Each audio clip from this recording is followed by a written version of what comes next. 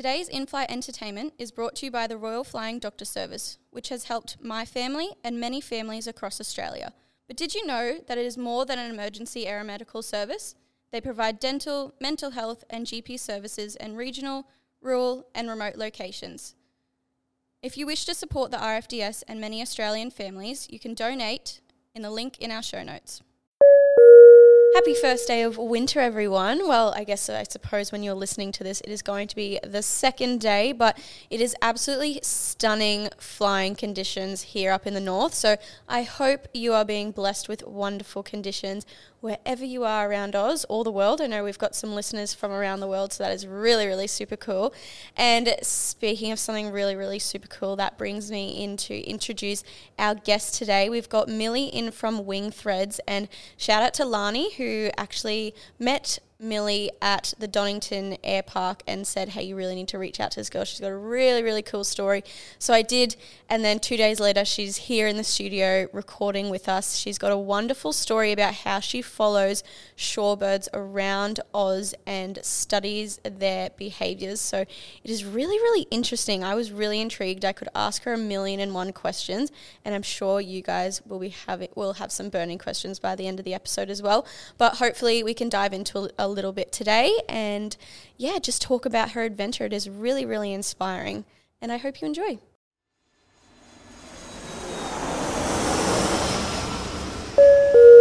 Ladies and gentlemen, welcome aboard Aviatrix Airwaves. Please do not turn off your electrical equipment which you are listening to this podcast on, and instead just sit back, relax and enjoy as we are about to take off into this episode.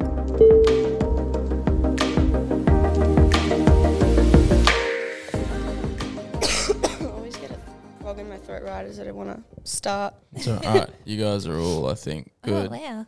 Yeah. We're all good? You're all good. I'm going to jump out. I got a couple of things to do, but I'll be next door, but you got the show. No worries. Recording? Yeah. Awesome. Cool. Thank you. Camera's all good. We look like we're sitting pretty.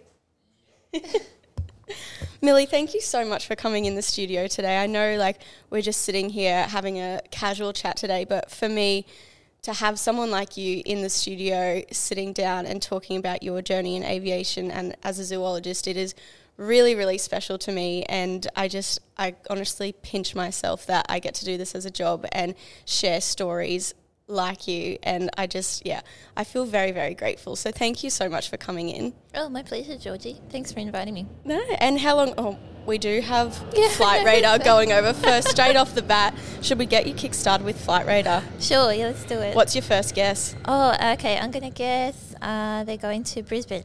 Brisbane, do you know what airline? Oh. Yeah, we get right into it. Okay, how about Alliance? Oh, Alliance. Okay, I'm going to go... We just had Jetstar, so I'm going to go Virgin to Brisbane as well. Yeah. Am I getting it up, Rob, or you? I'll be 2 secs. Oh, you're on it? Okay. Do you have a guess, Robbie? No, I'll tell you in a sec. He's going to cheat. Oh. I can't find it. It's not even on there. Oh. Let me look. You having a boy look today, Robbie? Yeah, probably. Let me look. Unless it's just landed, but that's okay. You know what? You're actually right. I can't find it either. There we go. Well, we're all right then. 1 point to all of us for Flight Radar. Perfect. So, Milly, tell us about Milly. Yeah, sure. Tell us about your journey and Wing Threads. Yep. So, as you said, my background's in zoology, and I'm also a pilot, and my background's also in the arts. And they're the three things I bring together in this project. It's called Wing Threads, Flight Around Oz. And it's really about highlighting the importance of our wetland ecosystems and how and why we should protect them through the amazing journeys of migratory shorebirds.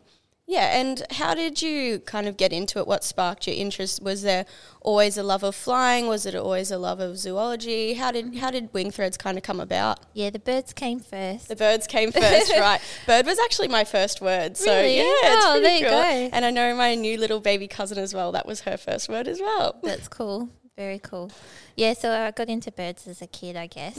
but I didn't get into migratory shorebirds until I was studying zoology at Melbourne Uni, and I started volunteering with the Victorian Wader Studies group, and I was banding and flagging shorebirds in Victoria, and just learning about these birds. And these birds are migrating to the Arctic every year to breed, and then they fly back here again. And some of them, like the redneck stint, which is the smallest species we have here in Australia, it's only the size of a sparrow and weighs about as much as a Tim Tam. Wow. And these little birds can fly 5,000 Ks in one go.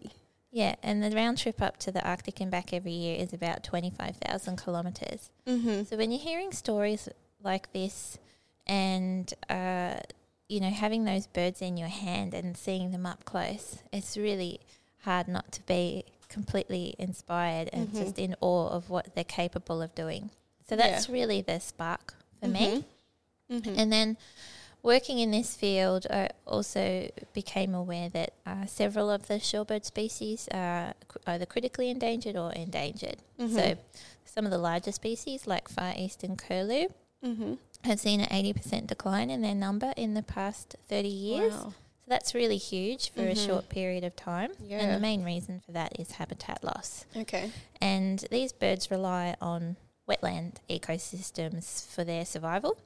So they're feeding on things that are buried in the sand and the mud in the wetlands to get very, very fat before they migrate. That's what they do. They get fat and burn that fat as fuel so they can have the energy to flap their wings those long distances. So mudflats and swamps are often not seen as very appealing places. When you said that, I was like, not where I'd want to park up for a long period of time. Yeah, so they're often seen as places that are appropriate for development because people don't see them as very attractive, but they're actually really essential for the bird survival, but also for people as well, because they do all sorts of stuff for us too. So it's really about shifting those perspectives of how we see those ecosystems, and I think the stories of migratory shorebirds are a really great way to do that. Yeah, lovely. So the love for birds came first and all your studies, and then kind of where did your love for aviation come from? Was it kind of something you always had the plan to do? You always wanted to be a pilot, or when did you start that journey? Yeah. So I've never had a dream to be a pilot. Really? No. I love that because everyone we've had in the studio has always said, oh, it's a bug you catch from a young age. And, you're for me, I was born and raised in the industry. So becoming a pilot was just something I was always going to do. But I love that because, everyone we've had has just said they wanted to do it from a young age. So tell us a bit more. It's not something that I ever considered for myself. And when I was doing shorebird conservation, I could see it was very difficult for the scientists and birdos who were working with these birds to do outreach, reach people outside of those communities. So I was really racking my brain about how to do that. And I was at work one day. I was working at the University of WA in Perth. Nice.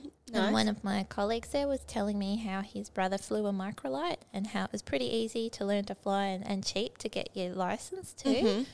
So the next day as I was driving to work, I literally just had this idea hit me out of the blue that I could learn to fly a microlight and follow the shorebirds on migration from Australia to Siberia.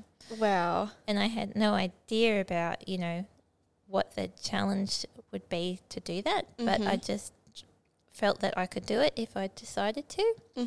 So after that, it took me a few months of just sitting on that idea before I decided to book myself in for a TIFF. So lovely. That is, I always recommend to people, booking in a TIFF. I know Naomi said on our podcast last week, she said she never did a TIFF, but I highly recommend it. It is a great way to get your introduction into aviation. Absolutely, yeah. So I found a microlight school in York, which is about 2 hours east of Perth. It was called Sky Sports Flying School. It's on White Gum Farm. So I did my trial instructional flight with Gordon, and I just got the flying bug really hard, and that was it for me. I just wanted to fly all the time. And I've got to ask, why a microlight? Because I have seen a couple of photos of these things, and to me, I'm just like, oh my goodness. Why did you choose that? I suppose for me, I was thinking affordability, but I was also thinking the microlight for me, like I had zero exposure to aviation prior. This is the first aircraft I got in. Right, yeah. And I absolutely loved it. I loved that I was out in the open, in the air. Because it quite literally is just a seat. It's a powered hang glider. It's a powered hang glider. So you have the hang glider wing with the 3-wheel trike base hanging underneath it, and it's what we call a weight shift aircraft. So it is, the base is like a pendulum underneath the wing, and you have to push the wing left or right or forwards or back physically to fly the aircraft. So I just loved that feeling of being in the air, and you can feel what the air is doing. You feel connected to the medium that you are flying through. I just love that. Yeah. And I think for me, there's that connection of experiencing what it's like to be a bird, you know. That's what I was just thinking when you were saying that. I was like, yeah. Exactly. So it's this, I've had people describe what I'm doing as like an act of empathy, and I really like that because, you know, I'm using this flight around Australia as a way to, you know, connect with people with the stories of migratory shorebirds. So the adventure is really a hook to be able to do that. So to be able to experience what it's like to be a bird and share that with people, I think is really what I'm trying to do. And so you've got the open cockpit aircraft that's exposed to the elements like the birds, and then you also have the fact that it's physical to fly, just like flapping your wings, and it flies at a similar speed to what the birds do as well. So I cruise around at about 55 knots. And we've got records of shorebirds flying up to 80 kilometres an hour on migration. So they're racing you. It's pretty fast for a bird. Yeah. They far outstrip me because they can fly for a lot longer, you know, before they have to stop and have a break. You're like, guys, come on, we need to break here. Yeah. Well, I figured out it's going to take me about a year to do, which is the whole flight around Australia, to do what a bar-tailed godwit can do in 9 days. And because they can fly non-stop from Alaska back to New Zealand. They hold the world record for the longest non-stop flight, which is currently 13,500 kilometres non-stop in 10 days. That was one of my questions, is what bird goes the furthest? Yeah, so that's the bar-tailed godwit. So, yeah, it's going to take me almost a year to do what they can do in 10 days. It's pretty epic. That is epic. Let's dive a bit more into, what actually is Wing Threads and this flight around Australia we keep talking about. So, what is your main goal with that? And I mean, you said you're following these birds around, but kind of what do you really want to achieve out of this flight, and why, I suppose the why of Wing Threads? Yeah, sure. So it's getting back to what I was talking about before about shifting cultural perceptions of wetlands and our ecosystems. And I think I'm really passionate about environmental messaging as well. So I think there's a disconnect at the moment between people and the environments that we live in. We see ourselves quite often as separate to it. I mean, even just calling it nature is a way of saying that's separate to me. Yeah. When we're really part of nature, and we rely on these ecosystems for our health and well-being as well. So it's really about shifting that perception. Wetlands do all sorts of things for us, like filtering our water and protecting our coast from erosion. You know, they provide us with food security and also a buffer against climate change. They are huge carbon sinks, more so than rainforests, in fact.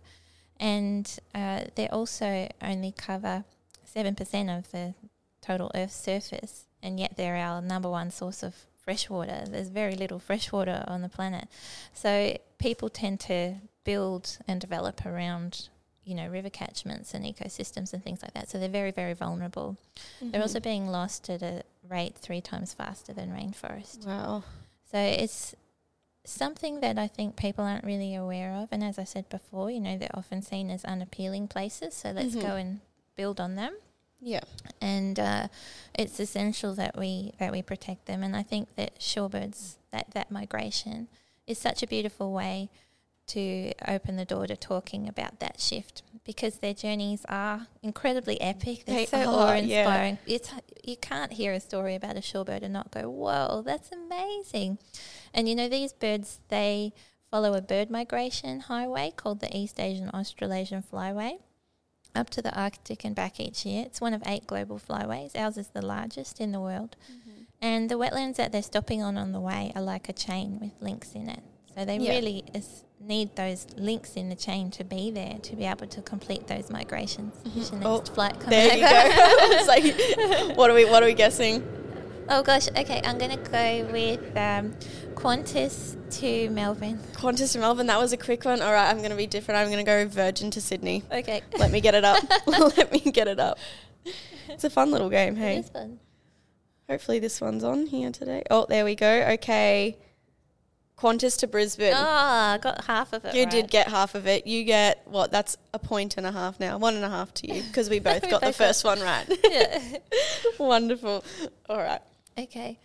So as I was saying, those links in the chain need to be there for them to be able to complete that migration. So it really highlights how looking after our wetlands here at home can have an impact on an international scale. That's a big deal. Yeah. And what I always say at the end of a talk or an event is that, it's my dream that one day birds like redneck stints and bar-tailed godwits will be household names like pandas and orangutans and koalas, and that their wetlands are valued and protected. That's really the goal. That's the goal. Awesome. And I suppose how did you actually start it is my number one question. I mean, from the planning process, I couldn't even imagine how that went, and then to actually funding it. So tell us how you actually got Wing Threads up and going, because I'm sure there was some challenges along the way. God. Yeah.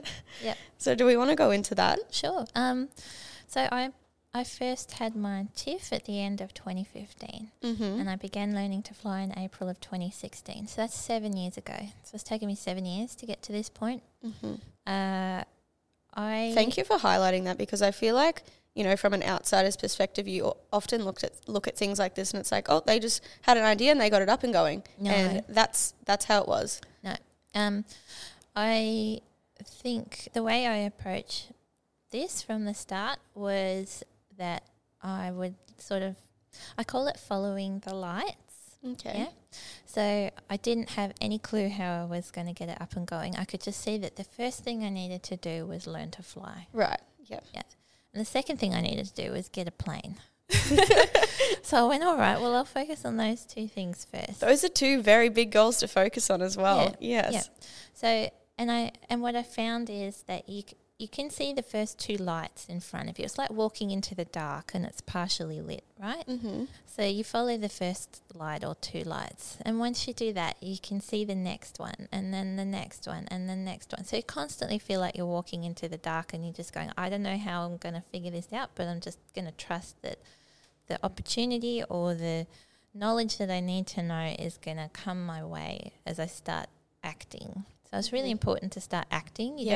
You don't need to have a plan for everything. And anything that I have planned on the way hasn't worked out anyway.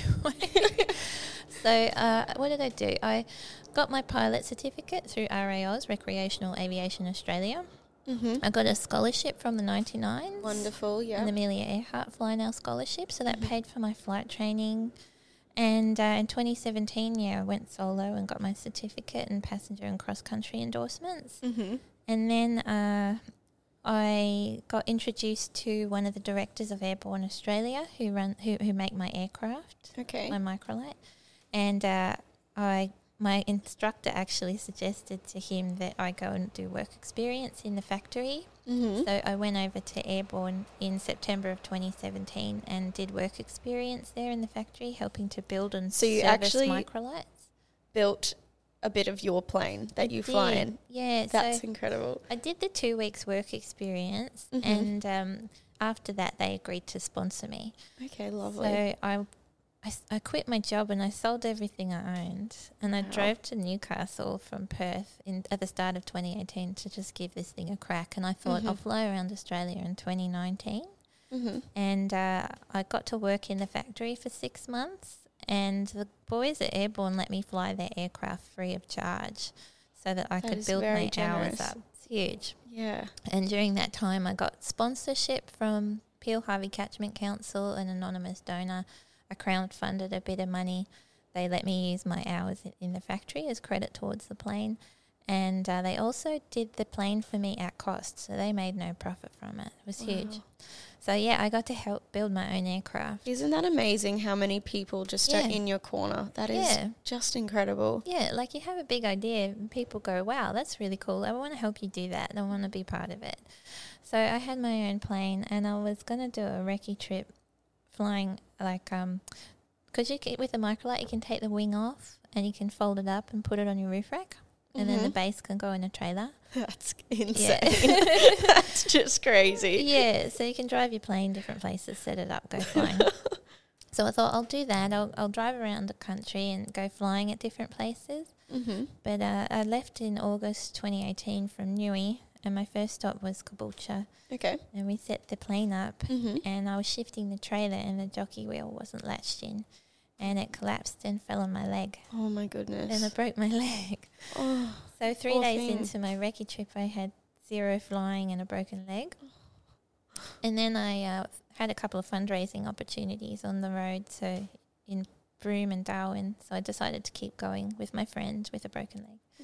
And those fundraising opportunities fell through. So when I got back around to Perth, I said to my mate, Phil, who was travelling with me, let's just stay here and I'll recover.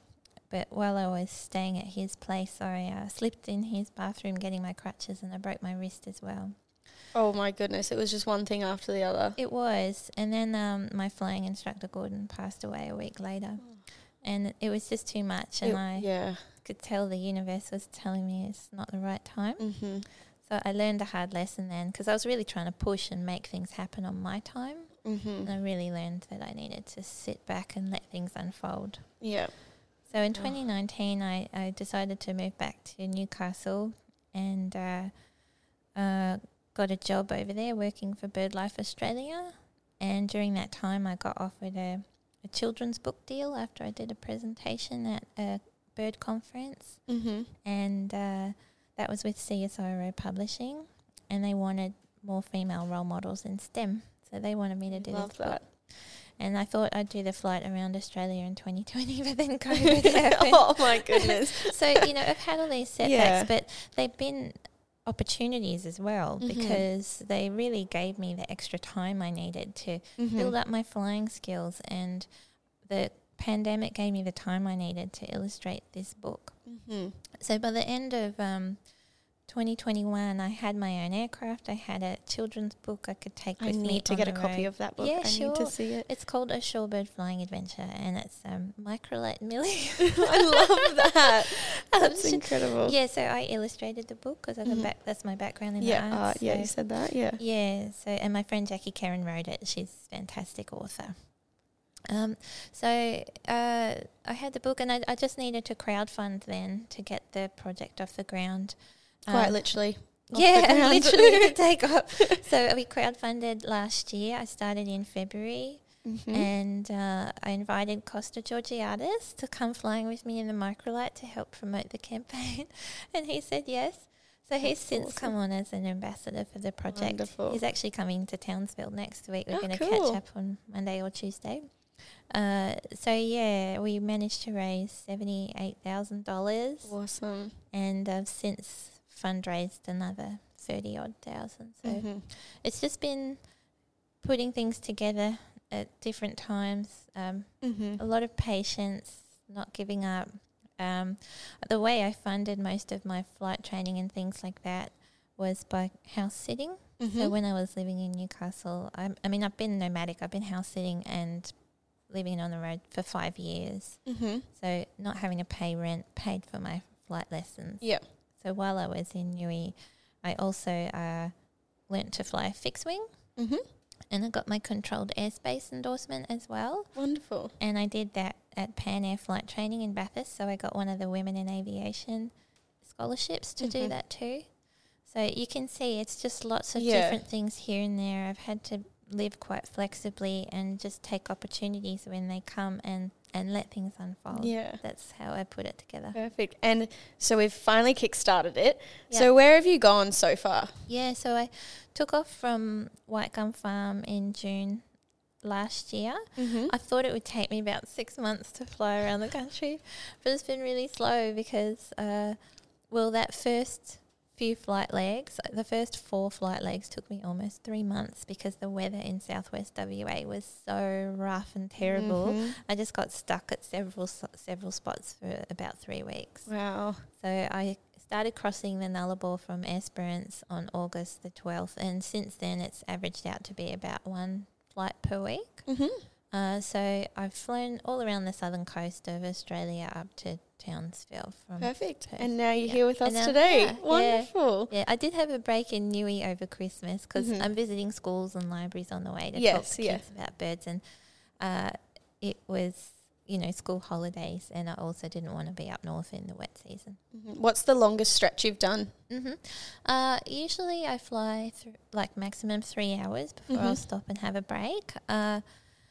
But I might do 2 flights in a day. So the most amount of hours of flying I've done in a day is about 5. Wonderful. And can you give us some examples of these shorebirds? We've mentioned a couple, but what are some examples of them? Oh, yes, I mentioned the redneck tin and the bar-tailed godwit. What else? There's 37 species here in Australia that migrate to the Arctic and back. Some of the others you might have heard of include ruddy turnstone. These are birds that you might find at the beach. What else? I'm trying to think of things that you would have here in Townsville. I'm pretty sure you'd have Pacific golden plovers, Terex sandpipers, sharp-tailed sandpipers. They've got all sorts of really funny names. Wimbrels. What's your favourite name? What's the funniest one to you? Oh, funniest name to me? I think dowitchers, pretty cool, Asian dowitchers. But you wouldn't have them here. They're quite rare. You usually find them around Broome and places like that, but they're not too many of them come here. But probably a dowitcher. I think they're pretty funny. Or ruddy turnstones, we often call Rudy Toonstones. Like that one. Or, curly sandpipers we call Curly Sands. So you make up names for them. Nerdy bird stuff. I like that. I like that one a lot. So let's go more in this process of your flight around Australia, and the main thing, I guess, that us, just as people in the general public can learn from it. And, is there anything we should be doing to help these birds, or, making sure that, they're okay and we're doing the right thing for the environment? Yeah, absolutely. Definitely. So the main thing for shorebirds, as I said, is habitat loss. So understanding why it's important to protect these habitats.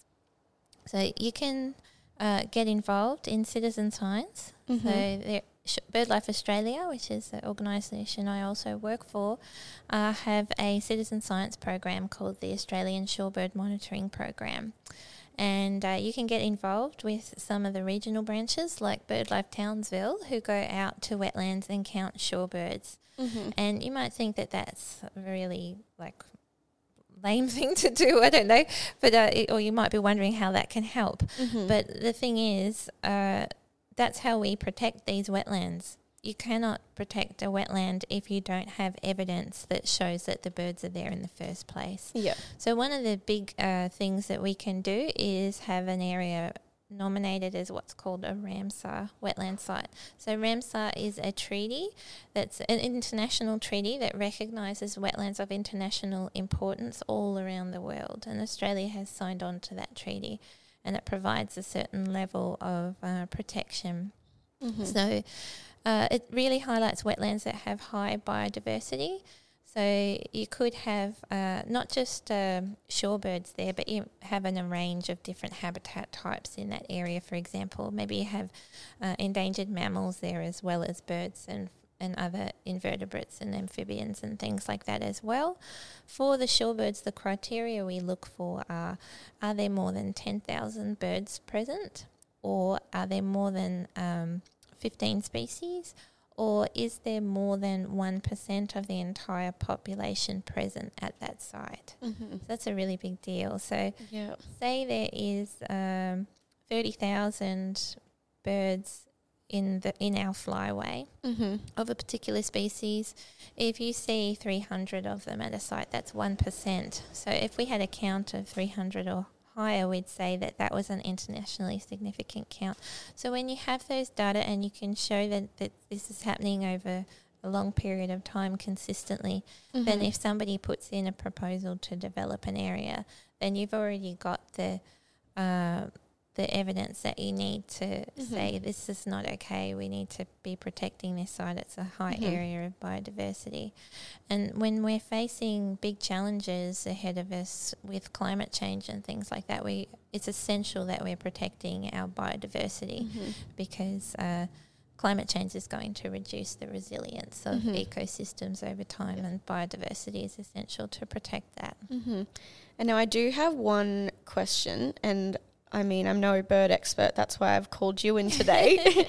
Now, you're following these birds around in an aircraft, and obviously, you know, there is lots of aircraft activity around Australia. There is. Do these aircraft, I don't know if this is just a question way out of whack, do they affect the birds in any way? Is, say, if we had one bird in a particular spot and you had an aircraft landing and taking off, you know, so many times a day or something next to these birds, is that affecting them, or is they are they, you know, used to the aircraft because they've, you know, maybe the aircraft and the bird has been there so long? I don't know if that question really even makes sense. No, or it does, does it, I mean, if you're following them around, and I suppose you're entering their space as well. I mean, I'm sure you've studied if you're affecting them. Yeah, so the birds are sensitive to disturbance. Things like aircraft will disturb them. So disturbance is a big deal for migratory shorebirds, because if they are using their energy to fly away because they've been spooked all the time, then it's reducing their capacity to be able to get the energy they need to do those long-haul migrations. Okay. So, aircraft is something that will disturb them. It's why, you know, another thing to be conscious of is, you know, flight patterns near wetlands and things like that. Airports are often built near wetlands, again, because wetlands are seen as, you know, places that aren't going to be appealing for people to be near, so they will put things out near those areas. Aircraft are definitely a thing. I'm not specifically chasing the birds myself with the aircraft. I will actually avoid areas like that. I'll try and fly at an altitude overhead that's not going to disturb them and things like that. And I'm not going anywhere near them really in the aircraft. What I'm doing is flying a similar distance around Australia as what they do when they fly to the Arctic and back. But yeah, if being mindful of them with aircraft. I've actually run into a couple of truck pilots who I've spoken to about that, you know, because people sometimes like to land on beaches, or they like to do a bit of a low-level flight along a beach or whatever. And people have said, oh, do you want to do that with me? And I'll say, oh, I actually don't do that, because all the birdos would be very unhappy with me if I was doing that, because I'd be disturbing the shorebirds, and they will actually say, oh, I didn't realise I was doing that. Yeah, that's actually interesting. Yeah, I'm glad there's no such thing as a silly question. I'm glad that wasn't a silly question. No, it's not a silly question. No, I have other pilots say, oh, I didn't realise I was doing that. Oh, I feel bad now. I'm going to stop doing that.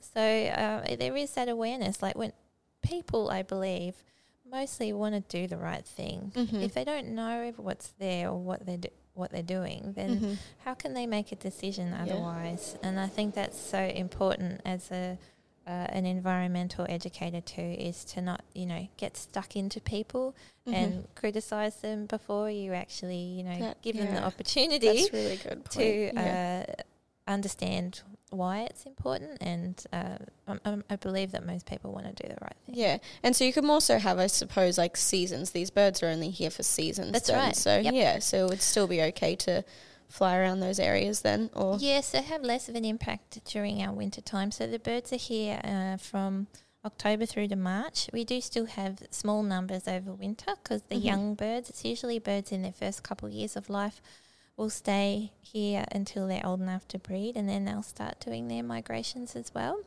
So there's fewer numbers, so you'd have a lower impact.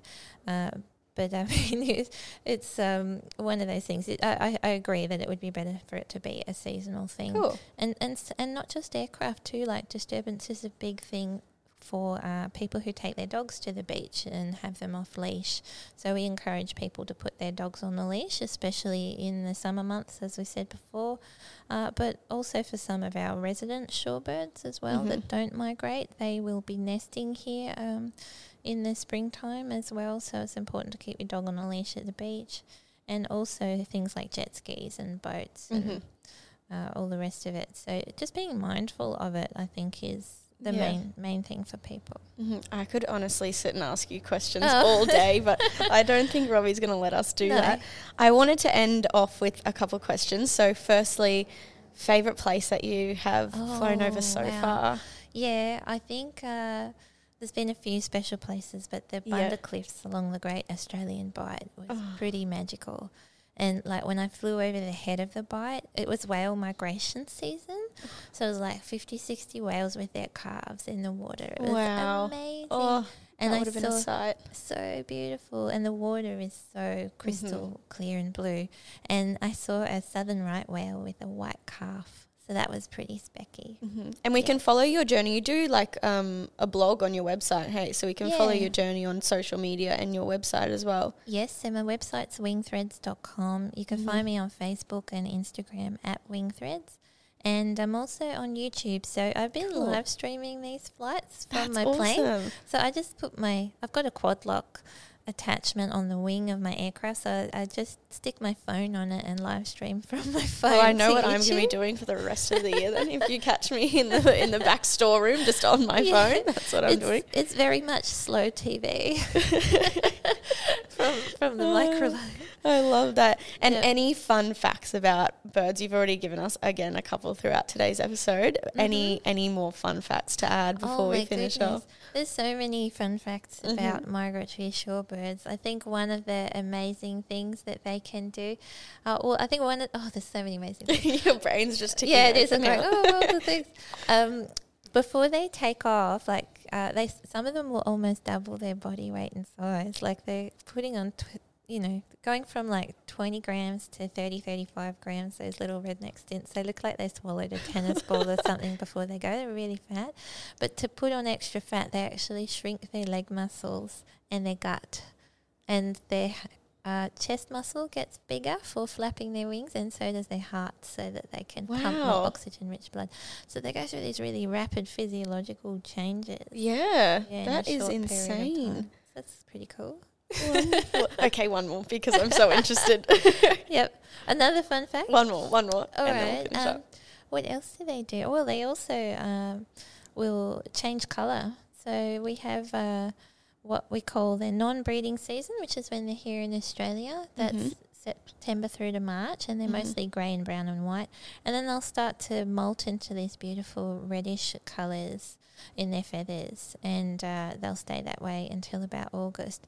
And that's for camouflage up in the tundra. So okay, I was going to think mating, but it's mating camouflage. as well. Okay. So it does get involved in mate selection, but it's mostly for camouflage because they nest on the ground, and there's predators up there like owls and foxes and falcons. So they just blend right in with the moss and the like, and it's pretty epic. One other little question that I've got is, what you're doing is so incredible. There's a lot involved, as we touched, with the planning process, the organising, funding, all that sort of stuff. Is it just you? I mean, obviously you're the only one in the aircraft, but, has anyone else been involved?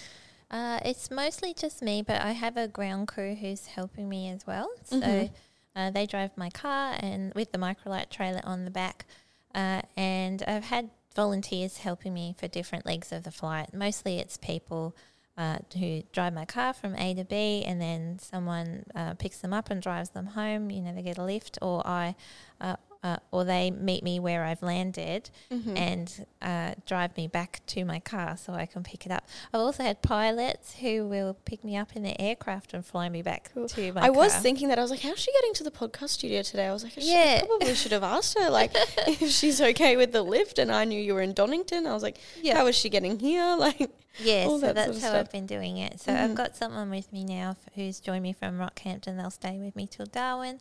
And then I've got other people who volunteer for the rest of the trip. So, that's how I've been doing it. But it's mostly just me organising the hangarage and accommodation. I'm the contact for all the school visits and stuff like that.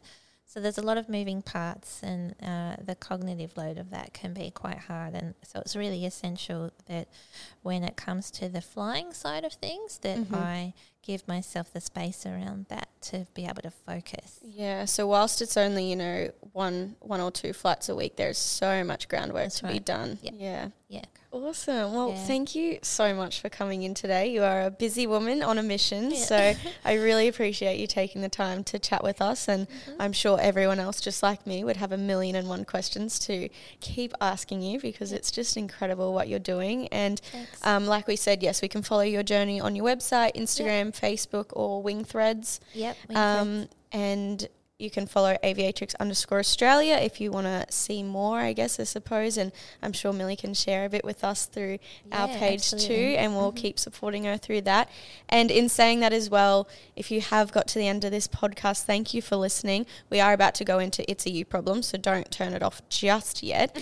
And I suppose even just 5 minutes to finish off by, giving us a rating. One rating, taking 5 minutes out of your day to give us a rating, is another 15 minutes of podcasting that we can do and keep supporting, people like yourself and stories of incredible aviatrix around Australia. So yes, I would really appreciate it if everyone could do that. And thank you so much. I'm absolutely amazed. It is a really interesting story. Thanks, Georgie. Thank you. Wonderful. Okay, Milly is joining us for It's a You Problem this week.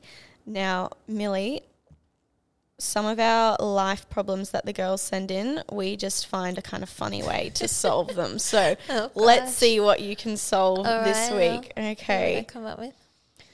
All right. I asked the girls on the Instagram today because I was a bit late to asking them. So thank you for everyone who sent them in.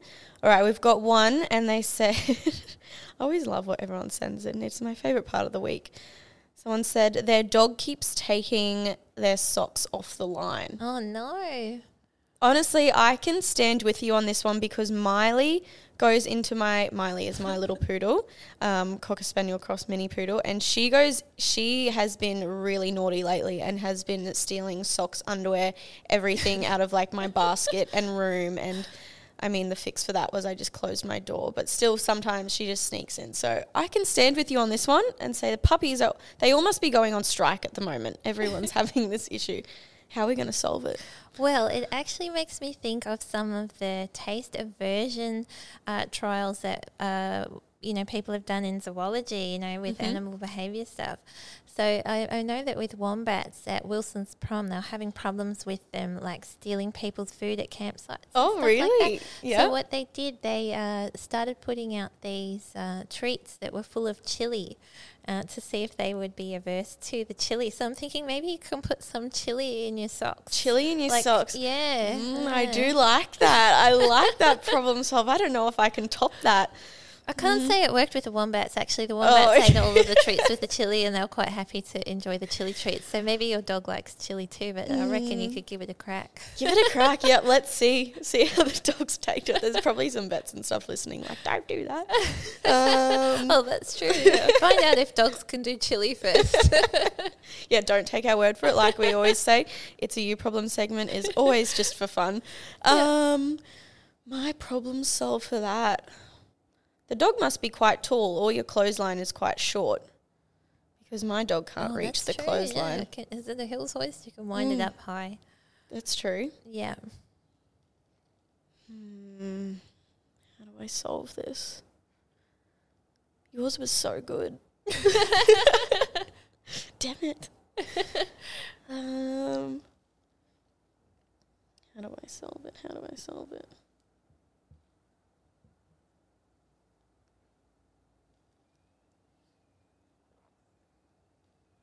Give them their own pair of socks? Yeah. Maybe, yeah. You're like, that's not as good as my problem solved, but sure. All right, either put chili in your socks, see if the dogs like it, or give your dogs their own pair of socks and they can wear them around. Clearly they're just jealous. Yeah. Perfect. Wonderful. Thank you for joining us for It's a You Problem. Yeah. Perfect. We'll see you next time.